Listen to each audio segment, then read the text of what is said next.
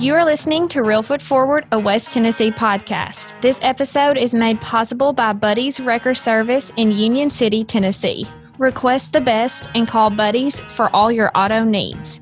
Today's guest is Blake Stoker, owner and operator of Blake's Barbecue in Martin, Tennessee.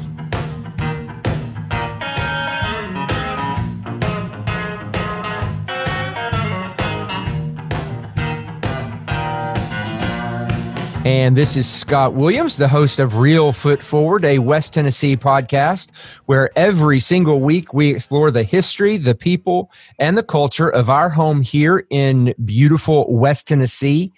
Everybody sniff really, really bigly.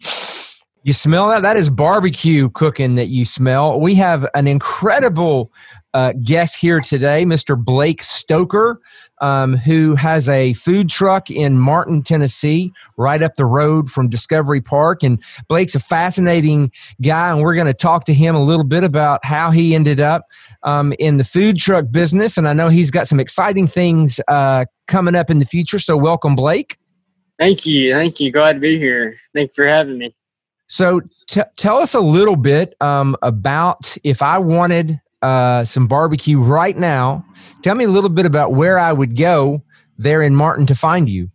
All right. We're located at 312 North Wendell Street in Martin, right across from Sonic, about a quarter of a mile south down North Wendell from the Hearth, and about a half a mile from the end of downtown Martin, I would say. Now, I understand one of the fascinating things about your food truck is you make the food, and then when it's gone, right? It's gone when it's gone. We make as much as we can. And that sort of depends on the day. There's a limit to the amount we can make and not get rid of. But what we focus on is everything being fresh every day. So we make what should last us, until 4 or 5 in the evening. And then whenever all of that is gone, it is gone. And there are days where we, get hit harder and are busier than we expect. And we end up being sold out after just, an hour and a half or two, maybe 2.5. And that's not our goal, but it does, happen upon occasion.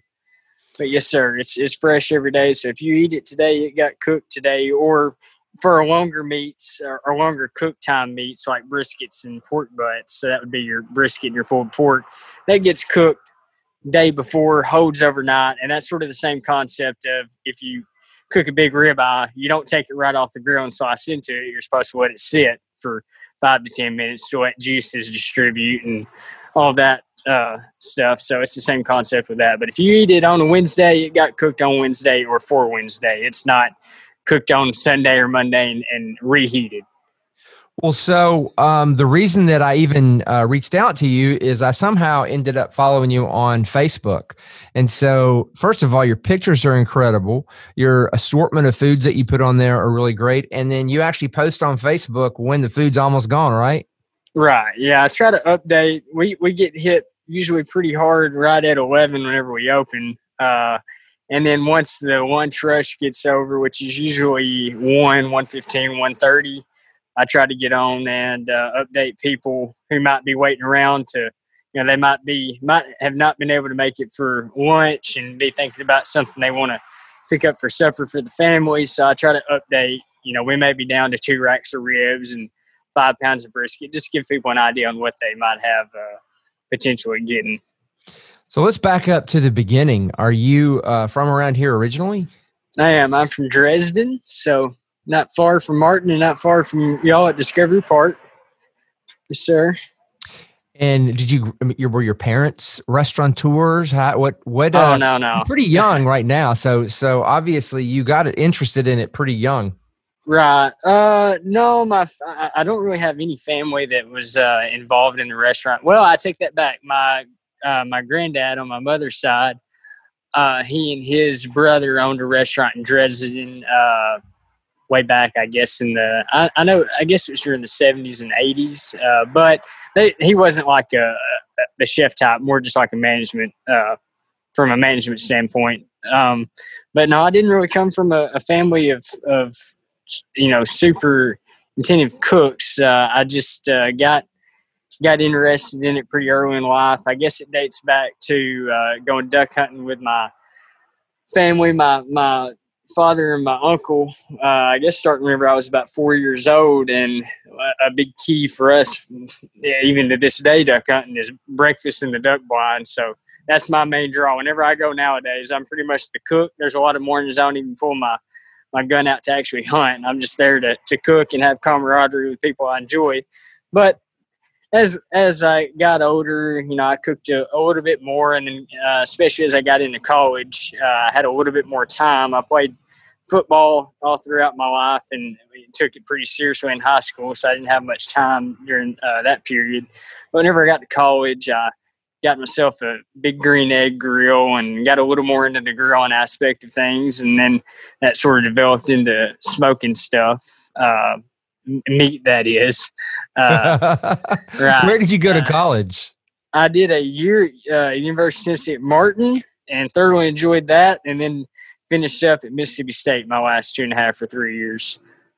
Excellent. So lived in Starkville for a few years. So you were a fun guy to hang out with in college since you had the big green egg and you kept your friends fed, I'm guessing. I did do some cooking at the fraternity house, and it wasn't too hard to – didn't have to pull too many strings to get people to come over to do some eating. So there's some truth to that, I guess.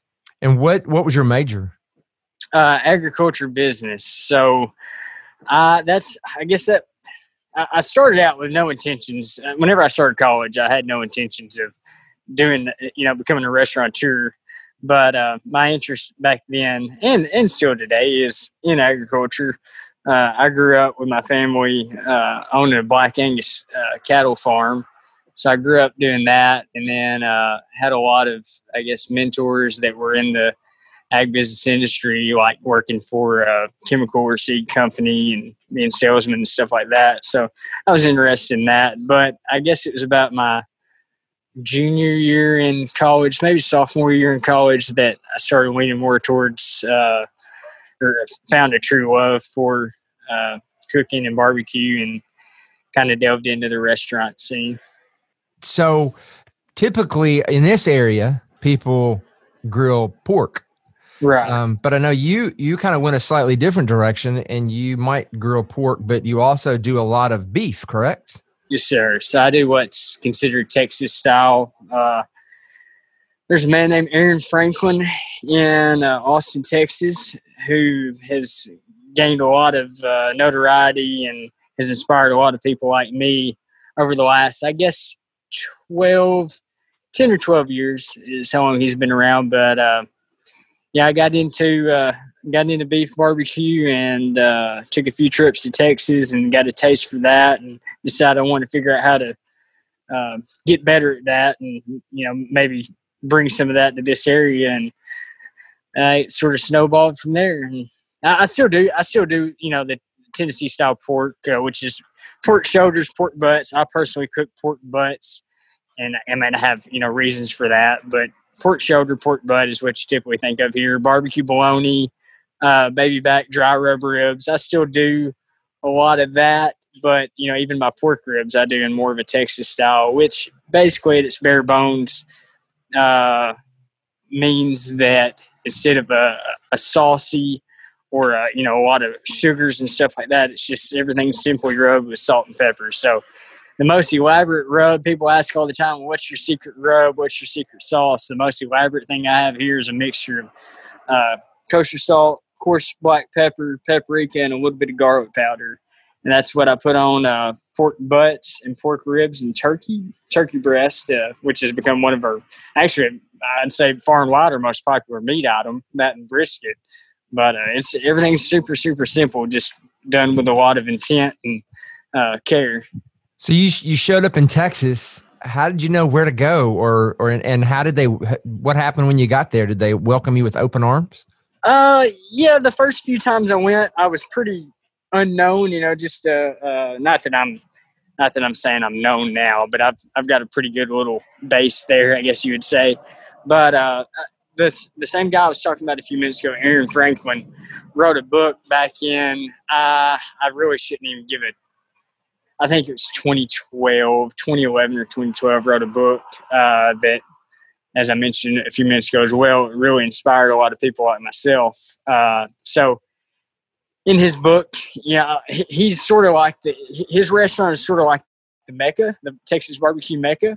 Everybody travels there. He gets, not many people go there more than once or twice in their life, but everybody goes once. And it's, you stand in line.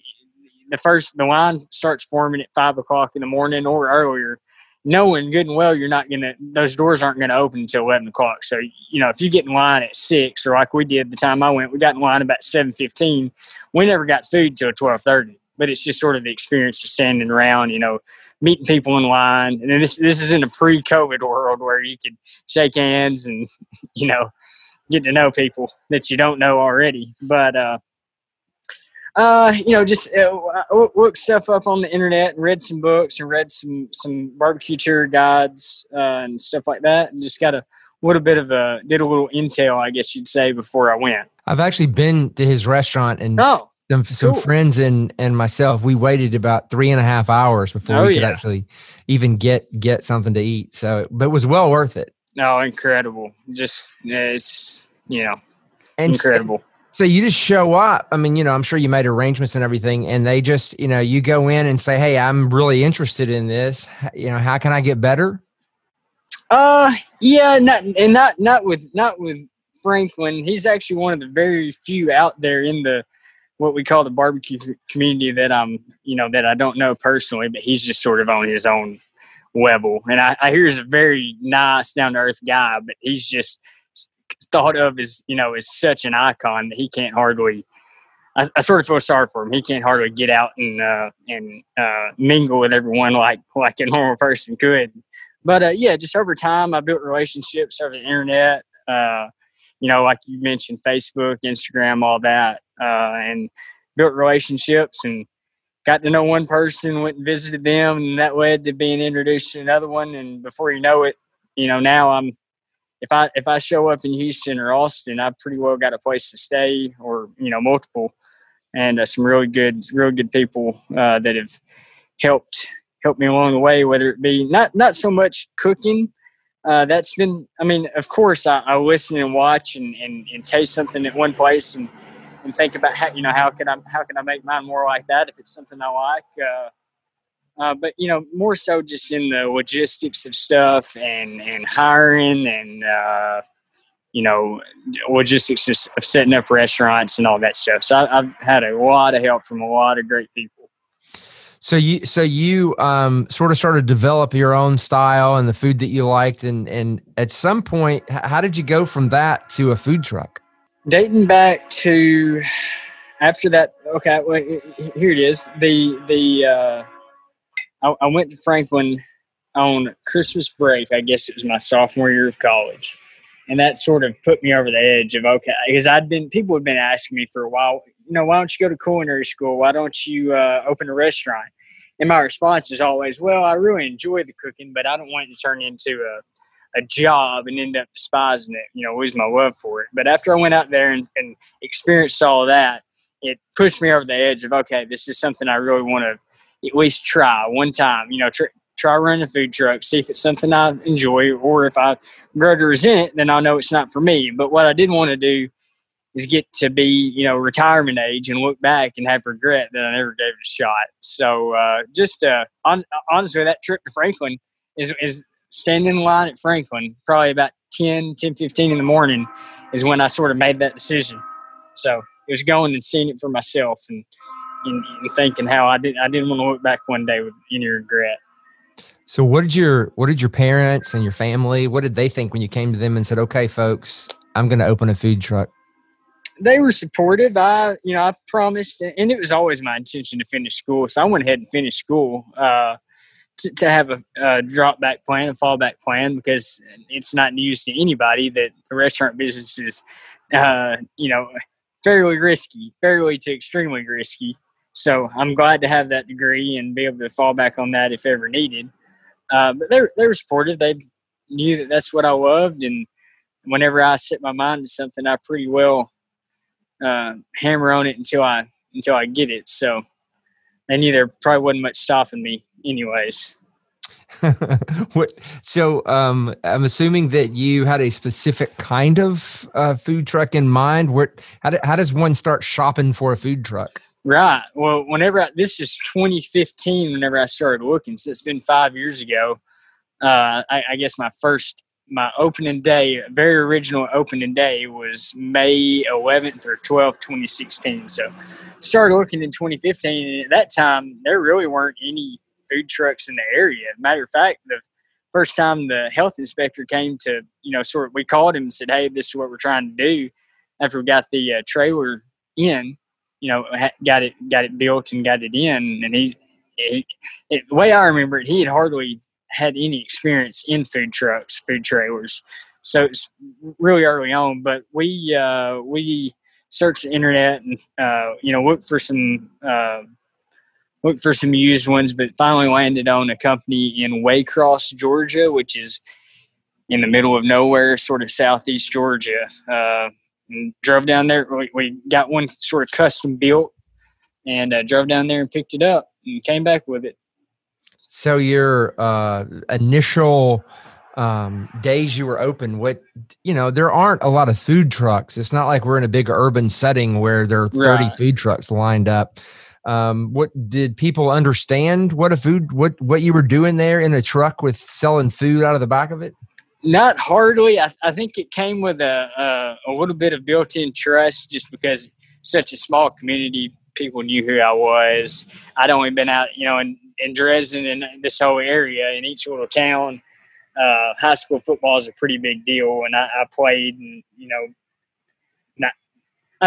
and most folks knew me, so they trusted that it was a legitimate thing going on. But yeah, it was definitely weird. It was probably most people's first experience eating out of a food truck, unless they'd been to somewhere like Austin or Portland, Oregon, or maybe Nashville or Memphis or something like that. But yeah, it was definitely different for everybody, including myself. And so how did you gauge how much to sell? Did you start selling out? Did you have any waste? Did you know what was it like at first? Right off the get, the first day was, the first couple of weeks opening year were crazy. I honestly don't remember exactly how much I was cooking back then, but I remember opening day, the very first day we were ever open in 2016. It came a huge lightning storm about 10:59 for our 11 o'clock open, and there were people standing out in the lightning and the rain. It was crazy, but yeah, it was sellouts from the get go. But I wish I could remember my quantities back then, and it was a little bit different menu. But yeah, it started out pretty hot, and then like every other restaurant situation, it dwindles down once the new wears off a little bit. But Now, I do know the restaurant business is a tough business, and you've got the work ethic to prove it. You're up like early, right? I have alarms set for 3:20, 3:28, 3:34, and 3:36. And I most of the time I get up to that 3:34 one. But I'm here with briskets and ribs going on I'm here by 3:52. Luckily, I don't live far away, and that's by design, because a long commute in the morning would not be advantageous for me in my day. But I've got meat going on by 4 o'clock in the morning every Tuesday through Saturday. Oh my gosh. Do you have any kind of a personal life, or do you have any other hobbies, or do you anything for fun other than cooking? In a non-COVID world, I definitely used to have much more of a personal life. I guess it goes for, about everybody. But and with the whole COVID thing, I felt a civic and a business responsibility to take it maybe more seriously than folks my age maybe have tended to. But I just feel like I with this whole thing, I've sort of had a duty to stay safe and in order to keep others safe and comfortable. But I have lots of other. I'm an outdoorsman. I enjoy hunting and fishing, and I really enjoy traveling. That's been the biggest issue for me. I really enjoy traveling, and that's been sort of put on hold. But Yeah, hunting and fishing, and going back to visit in Starkville and going to ball games. And I've got friends in Nashville and Memphis that either went to high school with or college with, and go visit, and concerts and all kinds of stuff. But that's all You're in been. You're in your 20s, right? Yes, sir. I'll be 25 in this month on the 20th, October 20th. So that's a lot of responsibility right off the bat. You mentioned COVID. Did you have to make any changes to your business because of COVID? Yeah, we were lucky, and I can't say anything more. I mean, I can say more, but we've been absolutely lucky and blessed throughout the whole thing to be able to stay open and retain the support of everyone. But we did have to move to, for a while there, we closed up our little outdoor awning seating, which is all we have here. We don't have any indoor seating, but we closed that off for several weeks. And at that same time, we went to all call-in orders, pick up, contactless order, contactless, curbside stuff. But yeah, we made changes. To be honest with you, I've always been sort of a germaphobe, as one would call. So as far as personal changes, I haven't had to make that many. I've always been cautious. I guess it's just the way I was. I don't know if the way I was raised or just the way I decided I was going to be. But yeah, we had to make several changes as far as the contactless, and we went to card only, no cash for a little while back. Whenever the scare was that it was touch borne and not just airborne. So yeah, we've had to navigate several different stages of all this for sure. Are you, I'm looking at your Facebook page because I thought it'd be fun to look at some of these incredible pictures of food while we're talking.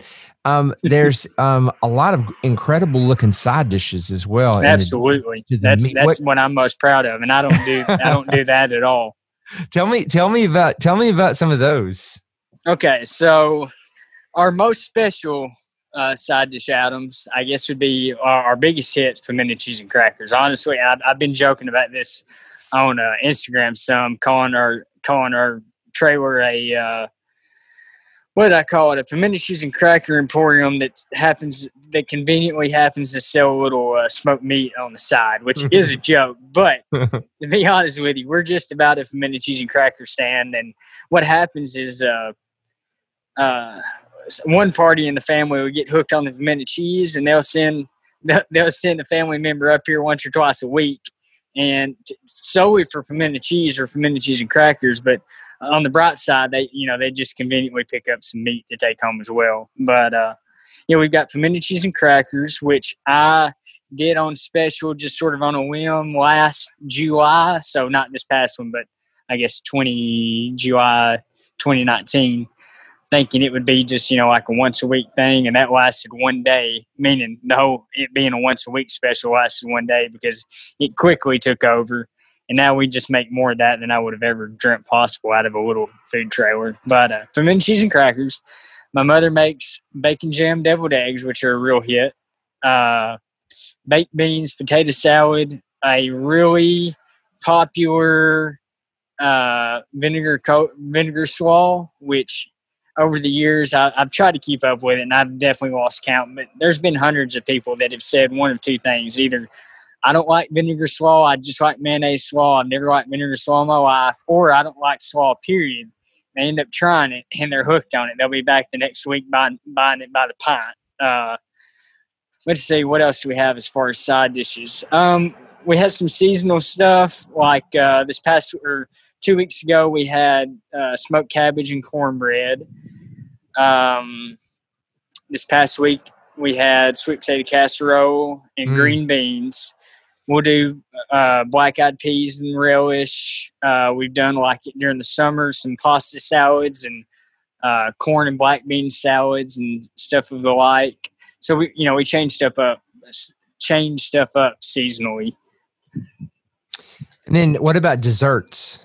Oh, I just took, if this tells you anything, I just took some smoked apples, or just took apples off the smoker about 30 minutes ago. Mom's come up with some smoked apple cheesecake cups. So I think it's going to be, she cored out these apples and put some brown sugar and butter in them. And then she's making up a cheesecake filling, and I don't know what all. So crazy stuff like that. Like you may be seeing there in the last 2 weeks, we started doing this smoked s'mores waffle cone. That's been a real hit. Mom does all sorts of little mini personal size cheesecake cups, mini bundt cakes, red velvet, apple pecan. There's all sorts of creative stuff. So she's found a calling in that. For the first 23 years of my life, 24 years of my life, she claimed up and down that she wasn't a cook, couldn't cook, terrible at it. And then now here she is, just works, thousands of hours a week trying to pump out as many of these house-made desserts that people are just crazy about. So any claim she had over being a so-called non-cook have gone completely out the window, and I remind her of that all the time. So it's like a whole family deal. Or do you have other members of your family working there? I do. I've had a lot of. It's only become so much of a family ordeal in the last year and a half since we moved to Martin. Prior to that, I've had all sorts of Dresden Middle School and elementary teachers, teacher aides, principals, vice principals, you name it. Because my first 3 years in business, I just ran it during the summers while home from Mississippi State. So that worked out really conveniently for high school students and people in the teaching industry, because they're off on summer break as well and had a little bit of extra income throughout the summer. It sounds to me like you need to open a restaurant. Well, that's in the book, or that's in the plans, and has been in the plans, and honestly would have been getting pretty close by this point. We'd have been within, I'd say 4 months, 3 or 4 months, if it hadn't been for Mr. COVID. But that's like everything else in the world, pushed that back 5 or 6 months, I would say. So restaurant is coming. So can you tell us any of the details? Yeah, right down the street here, about a third of a mile south of us down in North Windward, right before you get to downtown, there's a big structure on the side of the road across from the grain bins that used to be and still is. I mean, it's not in operation now, but Southern Milling Company, a grain mill, built in, I believe, finished in 1918. So it's over 100 years old. We're turning that into the future brick and mortar restaurant. And what is it going to be? The kind of thing like you find in Austin where you have to wait 4 hours to get in? Well, there's a balance between all that. I hope it's that popular, but I hope we're able to. The plan will be to find a way to mitigate the chances of you actually having to wait that long. But yes, I hope it's that popular. But I hope we have our systems in place and are getting people in and out and. Well, not in and out, but, if you stand in a long line, my hope would be that you have to wait no more than 20, 25 minutes if it's really deep. But it is going to be, inspired, by a lot of that you see out there. Since we're doing this podcast together here early on, will you let me sneak in the back? Oh, absolutely. You've got an in. I have a good feeling about things like this, and yeah. I'm thinking this is going to be big. Well, I sure hope so. We're trying to do everything we can to make it turn out that way and make it all run smoothly and just do it the best way we can. Do you have somebody that manages your PR? My sister does most of that. She does a really good job, and I mean she's not just behind the scenes at all. We all do everything. That we're all dishwashers and all. Cashiers when we need to be. I do most of the meat cooking and the cutting, but about 3.5 months ago, I hired my first, I guess you'd call it, I hate to call it apprentice, I don't know what you call it, but, person to help duplicate my responsibilities so that I'm able to spread myself out a little more into, stuff outside of just the meat stuff. Because while that's important, the cooking and the food aspect, that's, I would say, only 25 to maybe 33, a quarter to a third of the actual restaurant. So I need to be able to spread my wings a little bit and help in other capacities. But yeah, Abby does a lot of that as well. I do run social media, and there's times that I shouldn't, but that's just sort of right now. I enjoy it, and it gives me a little bit of comic relief and stuff like that. Yeah, I wondered who was actually writing all that. That's what first drew my attention, was how clever the writing was and how well everything was positioned. So you guys are doing an incredible job on that. Well, thank you. Thank you. What advice would you give folks out there that are listening, that are young people that enjoy cooking? Any suggestions you can give them for how they could proceed with a career in cooking? Just find what you really enjoy cooking, for one, and if that's barbecue, then more power to you. I think it's a beautiful, there's just something really primal and honest about barbecue, in my opinion. Especially not only but especially when you're cooking with all wood and stuff like that. And then there's lots of ways to do it, and I would never bash any of them because it's a lot of work no matter how you do it. But just find what you're good at or have interest in. Maybe contact somebody like me or a local restaurateur to see if you could come in and what they call stage, hang out, work where you can. And there's culinary schools and other avenues like that you could get involved with, and get some extra learning. But just if it's your dream to do it, just know that it's a lot of work, but it's worth it if it's truly your dream. I mean, it's not easy. It's part in some ways it gets easier every day because you just get a little better, not better at the food, but a little better at time management and all that. But in other ways, as things grow, it gets a little bit more difficult, which is a good problem, because with growth, it needs to, in more volume, it should get a little harder. But just like with sports, if you're really into throwing a baseball from the pitcher's mound and that's your dream, then just stick with it, I would say. Now, there's some of us who some of our listeners are more like me, and we're on the older side. I've got a group of friends that I text with from my college days, and now we're all grilling on the weekends, and we send each other pictures, and we try to see who has the best, results. So what kind of tips can you give me as a weekend home griller that would help me win against my friends?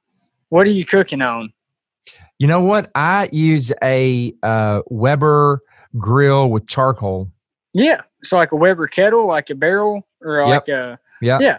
I don't have a whole lot of experience with those, but if you're trying to cook offset, like if you're cooking ribs or trying to smoke chicken or smoke a pork butt or even trying to brisket, I'm sure you already know, but definitely you'd want to set your coals on one side, have them, or there's like the snake method, which I've seen, or just, set your coals on one side and have your offset heat flowing from that side to your meat, which would be set on your grates above on the other side.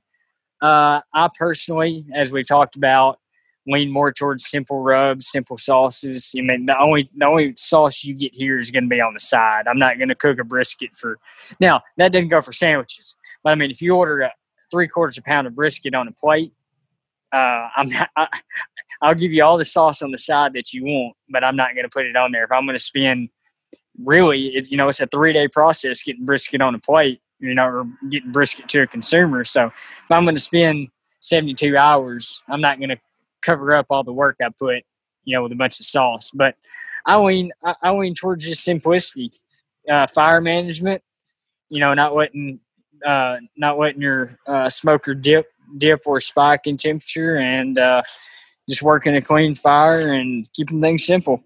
And you started off with a green egg. What are you cooking on now? I've got 2 repurposed 500-gallon propane tank smokers. So they're repurposed propane tanks. They're about 13.5 feet long, 14 feet long from tip to tip. A smokestack on one end and a firebox on the other. So my fire right now, I'm cooking and I'm standing by where my fire would be in my firebox, and the closest piece of meat I have to the actual fire and flame is probably about 6-7 feet away. I've got a few pork butts up that close, and then all the way back to, that 12-foot mark. So everything's offset, indirect heat. You've obviously made a decision to set up your business in Martin, Tennessee. Why not Nashville, Atlanta? Why not a big city?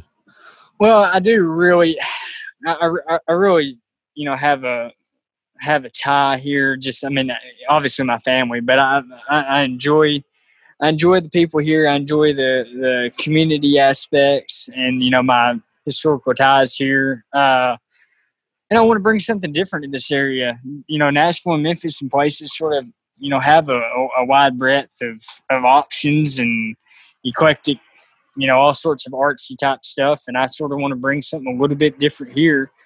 And then you've just got the simple matters of quality of life. And I actually really enjoy traveling and visiting large cities. But, I sort of like the little bit more laid back vibe here and really just being open for customers that, are friends and family members and people that I've known my whole life, and then meeting others that honestly I would have probably never met in any other profession. That's actually probably my favorite thing about this is that I've met, so many people that I probably would have never met, say I were working for a seed or chemical company or working behind a desk at an insurance agency or something like that. So that's been really fun for me, getting to know people. Well, I can promise you there are thousands of people who are listening to this podcast who you've made starving right now, who are trying to figure out when they can get to Martin to be able to get some of the food you're talking about, including me. I got to get back over there. I hope they come. We're open Wednesday through Saturday from 11 until it's gone, like we talked about. And actually on Saturdays, last fall we started being open at 10:30, and that is mostly due to my love, and not that it allows me to get home and watch football any sooner. But I enjoy watching football starting at 11 o'clock with that first game. So I decided we'd be open at 10:30 on Saturday to allow those fans. Say, you went to Memphis, didn't you? Yeah. I listened to you and Dr. Carver's podcast yesterday and today a little bit, and I noticed that. So, say Memphis plays at 11, my goal is for you to be able to get here, pick your stuff up at 10:30, and be home ready to watch and eat by game time. Oh man, that is awesome. I don't know if folks who are living in Memphis could make it that quick, but there's probably some now that are going to give it a shot. Yeah, we had quite a few travel either from, purposely from Memphis, just make a day trip up and eat, or traveling through, or, we've had quite a few Memphians and Texans and North Carolina. We've had people from a lot of states either passing through and have heard about it or look it up on the internet, or we've had a few just drive from really crazy distances just to eat and turn around and go home, which blows my mind, is very humbling and, really inspiring to keep moving forward with it. I know a lot of people in the tourism business in this region are really anxious for us to have a good food scene and to add to some of the great restaurateurs we already have in the area. So, I, for one, thank you for your dedication to this region and for the great work you're doing. I appreciate you and those words. And thank you for being on the podcast. Is there anything else that you'd like to share with us?